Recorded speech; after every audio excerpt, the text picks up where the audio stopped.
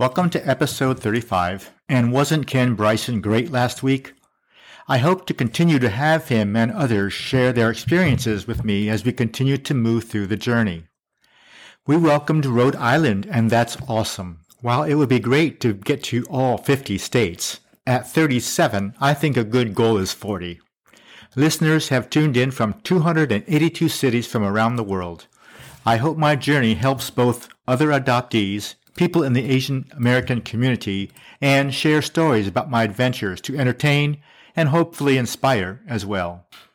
Last week, there were some really memorable experiences and ended with two amazing and humbling awards.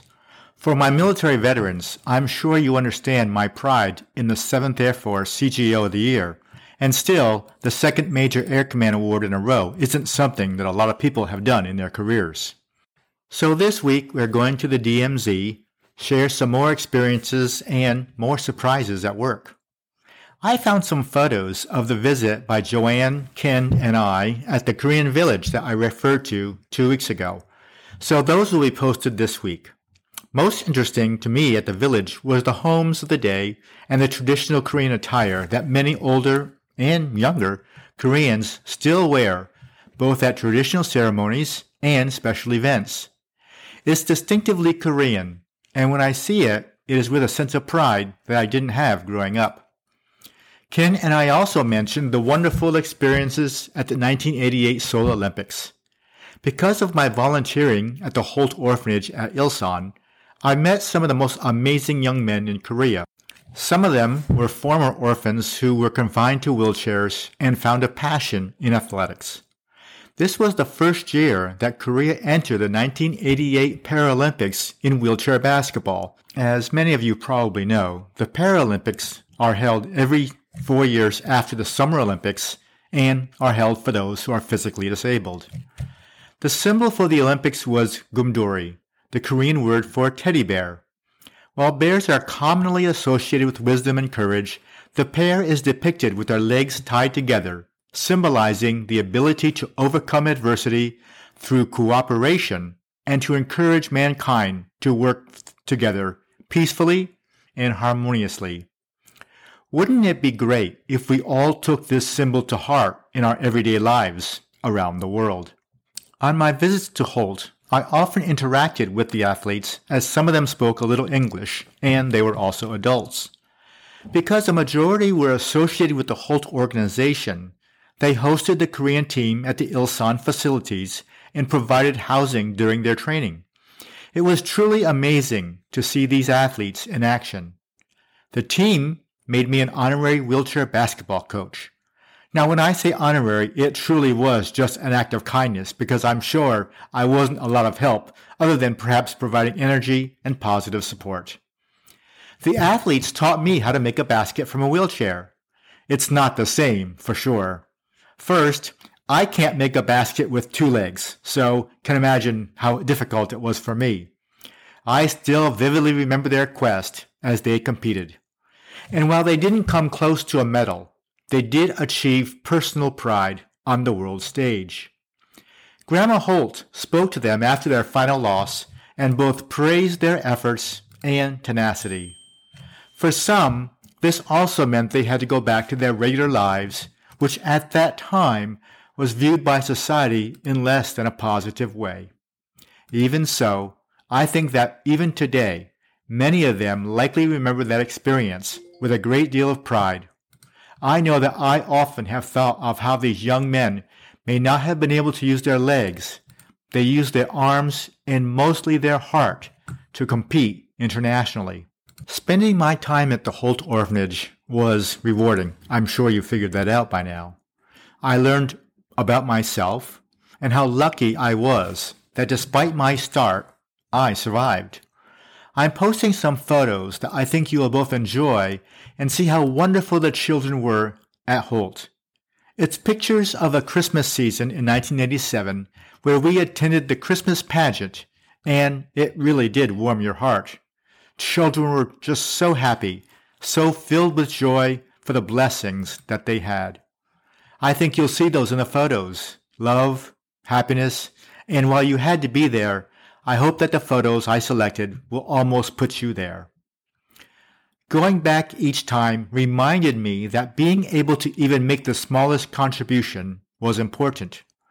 Meeting Molly Holt and Grandma Holt was a pleasure, as Joanne and I discussed earlier. The Holt family made our lives happen. I've mentioned this before, and as we are winding down the Korean experience, times were very different in 1958. Korea wasn't an industrial powerhouse. Korea didn't acknowledge that there were even orphans, much less from the war, because in fact many were mixed-race children due to the military personnel assigned during the war. When I read the news, some as late as last week, there are stories, sad stories, about newborns thrown away right here in the United States. And it does remind me of my own unfortunate start. Not because I'm doing this podcast, it's because, like me, their life is uncertain and defenseless. The link in every episode is there for the Safe Haven Baby Boxes organization. This organization was founded by a woman who was also abandoned and made it her life's work to save newborns, as many as possible. I, for sure, was a fortunate one. Many are not. As the boy in the trash can, even almost 65 years ago, being adopted is not always the easiest thing to comprehend. Being adopted by Caucasian parents has its own unique challenges.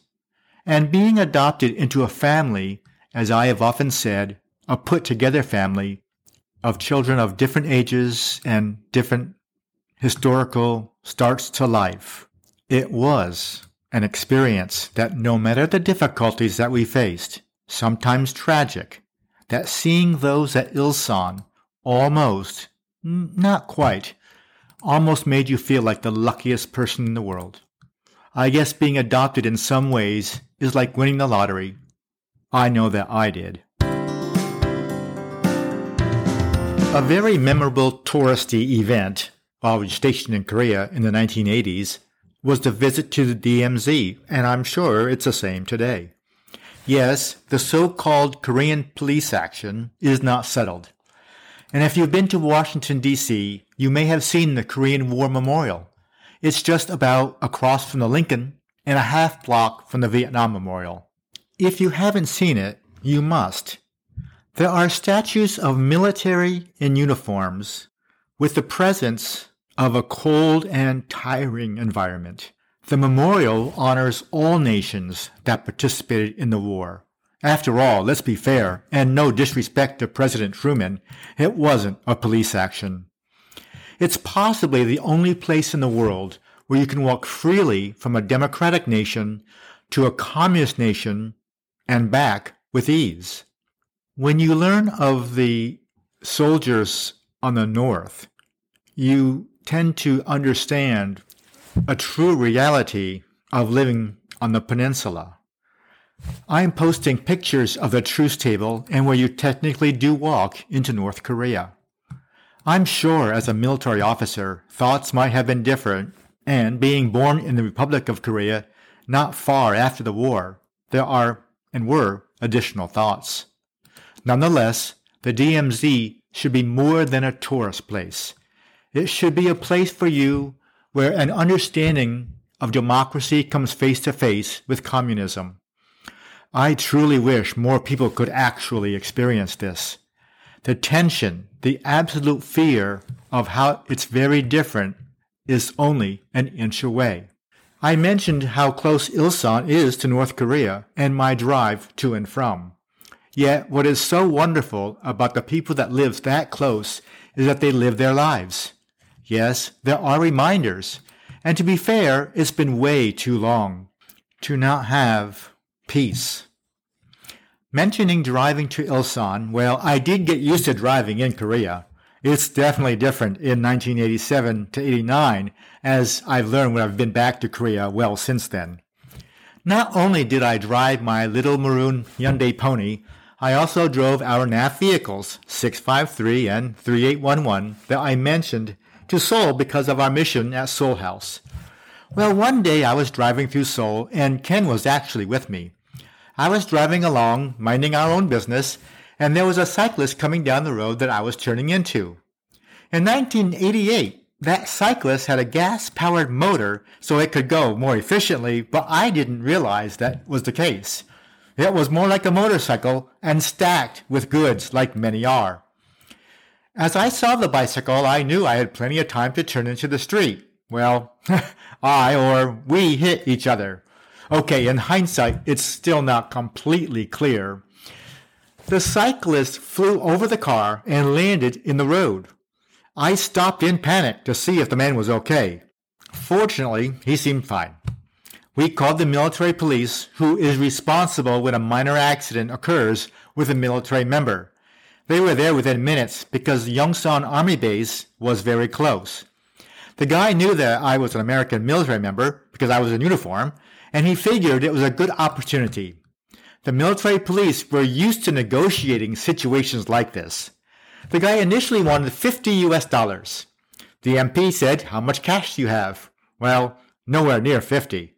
After a fair amount of discussion that I didn't fully understand, the guy finally said he wanted his pants replaced since they got ripped. Well, that seemed very reasonable. Pants in 1988 probably cost a couple of bucks. We finally settled for all the cash I had in my wallet. It was only about $20. It was a bit scary at first because it could have been much worse. Then, as it unfolded, let's just say it became a story in my podcast. We are often invited to events with the senior leadership of both the Korean Army and the Korean Air Force. Some events would have local Korean political leaders, partly due to our MWR mission and the interaction with Seoul House. Learning to be good guests was important. Many times Major Clovis would attend, and sometimes he would just send me. The events would primarily be dinner and a lot of drinking. The drinking was, of course, soju, and I had to learn a trick that I would use many times. Many of the events would be at a local restaurant in Songtan. There would be a lot of toasting because that was kind of a typical thing that they would often do. And you really have to be an active participant. Each setting had a water glass, and the trick is to first drink a bit less than half of the glass. If you drank too much of it, the server would refill it, so you had to keep it at that perfect level. Since soju is clear, you would do the toast with the smallest possible sip, as it's very strong, and then you would grab the water glass and slowly release the soju back into the water. In Korea, it is impolite to refill your own glass of soju, and someone will always fill yours because A, you're a guest, and B, because that's kind of a tradition, and you in turn then are obligated to fill their glass, and this would go on and on and on. During this time, when you were doing a trick that I learned, you also have to remember, don't drink your own water.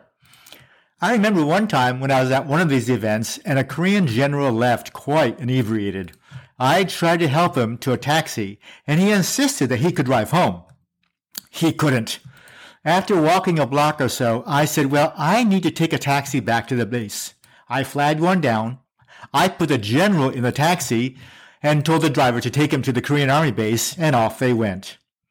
I mentioned that the Officers Club and many other facilities came online during my time since I was in charge of facility projects. The club was indeed amazing, and it was located maybe just a block from our office and my dorm. A unique thing about overseas bases was that the military clubs often had slot machines, and frankly, this is how the clubs in Korea, or certainly at Osan, maintained their profitability. The rule was that only U.S. citizens could play the machines. What I will say is that managers turned a blind eye to who actually played them. A lot of the Koreans on base did play the slot machines. As they say in Las Vegas, they don't build new casinos on what you win. The O Club only had about 12 machines, as I recall, while the NCO Club had quite a large room with many machines. I don't recall if there were casinos in Songtan City. What I do recall is that a machine similar to a slot machine did take a lot of our money. Those were video game machines. There were little arcades tucked away everywhere. Ken and I would play these for hours on end. The game we played? 1941. If you aren't familiar, this is a game where you shoot down planes and other military aircraft. We played this for hours. I think it was 100 won to play, so a couple of pennies in US dollars. Machines were old, yet they worked great. The stools you sat on, however, were quite a bit less inviting. 1941. I smile just thinking about the fun we had. On the base, we had about 22 different facilities in MWR, and since many of them were designed to make money because it was for the overall morale and welfare of the base community, we had a lot of Korean national employees. In 1988, the labor union that represented the Korean national employees decided that they were going to go on strike. It was chaos, and I remember it pretty well. MWR, along with the base exchange or the base department store and gas station, had non-appropriated fund employees, and a lot of them. And there were also Korean appropriated fund employees across the base that were part of the union. As this unfolded, there were some employees who wanted to stay and work. And there were also employees that were in managerial positions that didn't realize that they weren't part of the strike. It did come to a surprise for some. The first priority was to identify the most important facilities to open as quickly as possible. The clubs and food establishments were important because it was very difficult to get on the base. Does that seem odd? There were demonstrators at the gates, not only base people, others as well, just joining in the chaos. The security police were augmented with Korean military to help keep the demonstrators back. They were climbing over on cars and up trying to get into the gate itself. They especially targeted cars that they thought might have Korean employees in them that were trying to go to work even though they were part of the union. They actually succeeded in turning a couple of the cars on their sides. We provided as much makeshift housing for those who are willing to work and stay on base. Many of the American spouses that lived on base came out to volunteer. Mrs. Clopas, for example, volunteered at the club. Within a half day, we had the club open. Remember the La Cantina, the Mexican restaurant at the golf course? Those employees tried to walk out. Not so fast. One of my fellow lieutenants, who was in charge of the NAF financial system, reminded us that they weren't government employees. Therefore, they weren't part of the strike. They were staffed with contract employees of a local company ran by a man named Mr. Lee. Mr. Lee was extremely well respected and well connected, not just in Songtan, but also in Seoul. He worked with us to get the employees working and getting those facilities opened. You may be surprised, one of the most desired facilities to get reopened was the Class 6 store, or the liquor store. You know who the responsible officer of that facility was, so I huddled with the manager to see how or if we could open it. Unlike facilities like the club and other MWR activities, members could charge their bills to their club cards, reducing the need for cash handling. At the time, overseas bases had a very high percentage of club members, in part because it was such a vital part of the base community, and the membership fees were a fraction of what they are at stateside bases. The Class 6 store was not part of the club system, and there were also the obvious concerns for inventory control. Yet, by the end of the second day, the Class 6 store was announcing it was opening, and there was a very long line well outside of the facility, and I got a lot of platitudes for this effort. Mr. Lee initially was operating his contractors from off base because, as I mentioned, cars were tough getting through the gates, and he was obviously a Korean national. He convinced us that he really needed to be on base, so I came up with a plan. I would drive the larger MWR car, number 653, out the back gate. That gate had fewer demonstrators. The plan that I coordinated with the security police was that I would go out the gate in the government vehicle. They would see that it was just me. I would go to a designated location that was about 3/4 of a mile outside the gate by a rice paddy. Mr. Lee would be waiting with his driver. I watched for his driver to flag me down. I pulled up, and Mr. Lee hopped in the back of the car and lay below the window line. By the time I went back, there were a few more people gathering, and I suspected that maybe there was a leak. Of course, it would appear that it was just me driving the car back. As I approached the gate, I didn't slow down and just proceeded onto the base so no one would look into the back seat area. And the plan worked. Luckily, the strike didn't last very long, and we slowly got back to normal. The gates had cameras on them, and the base authorities were able to distribute photos so that action could be taken against the most violent demonstrators. Quite a few lost their jobs, and it was an event that I'll never forget. Being selected as the PACAF MWR Operations Officer of the Year meant that I would compete again at the Air Force level. Unlike the year before, I won. In the Air Force, sometimes events like this continue to pay dividends well past the actual event. Winning the Air Force Award was truly thrilling recognition. In addition, I would get to travel to Indianapolis to accept the award. That's great! A little break from being in Korea. The annual awards ceremony is in concert with the annual MWR conference that is attended by staff members and leaders at every level of command, with the target audience being MWR directors and others across the global MWR community. I was thinking I would have a chance to meet a lot of people and attend the conference. That was me thinking. The travel for the award was paid for by the Air Force, and apparently budgets were tight. All award winners who were not normally attending the conference were flown in the day before and out the following day. Wait, even those coming from as far away as PACAF and Europe? Yes. Do you know how long the flight is?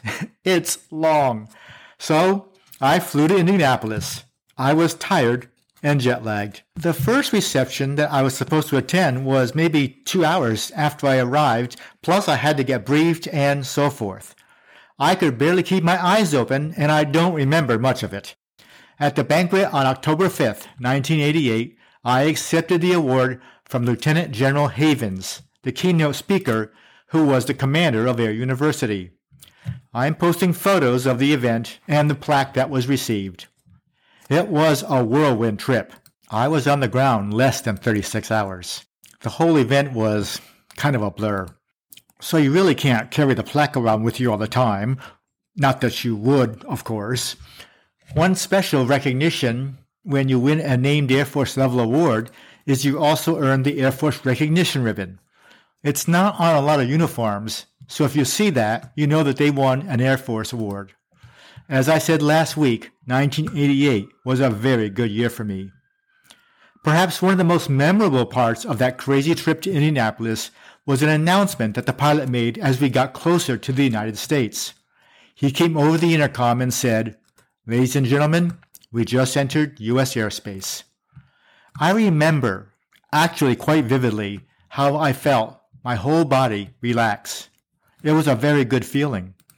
I also realized that as I left, I realized that my body tensed up just a little bit, getting ready to return to the mission that I was tasked to do. Of course, they don't make those announcements anymore, and as I've traveled, I actually almost say it to myself, just because even when you're traveling for pleasure, getting home into your airspace is always a good feeling. Remember that when I made the decision to do a consecutive tour meant that I was in Korea for 2 years. I had a free trip to the United States that I didn't take. Instead, I went to, I'm going to share that next week. I was going to wrap up Korea this week and remembered a few more stories to share to include that trip that I just mentioned. By this time, I'm starting the process once again for my next assignment. My first priority is still to try to get to Headquarters Tactical Air Command at Langley Air Force Base. With my fistful of awards in my pocket, I was even more sure this could possibly come to fruition. You'll see what happens next week. I'm dedicating this episode to Major Clopas. He took care of me. I was barely a new first lieutenant, and he gave me opportunities as well as the credit for the work that I was doing. It was a leadership lesson that I learned from him. Taking care of people is about doing what you can to get them recognition beyond what they normally would get. It takes a lot of effort and time to write up the award packages, get them through the process, and so forth. Throughout my career, I've had employees who are winners at many levels because it boosts their careers for years to come. Have a wonderful week, and remember the saying for Gumdori, let's overcome adversity through cooperation and to encourage mankind to work together peacefully and harmoniously.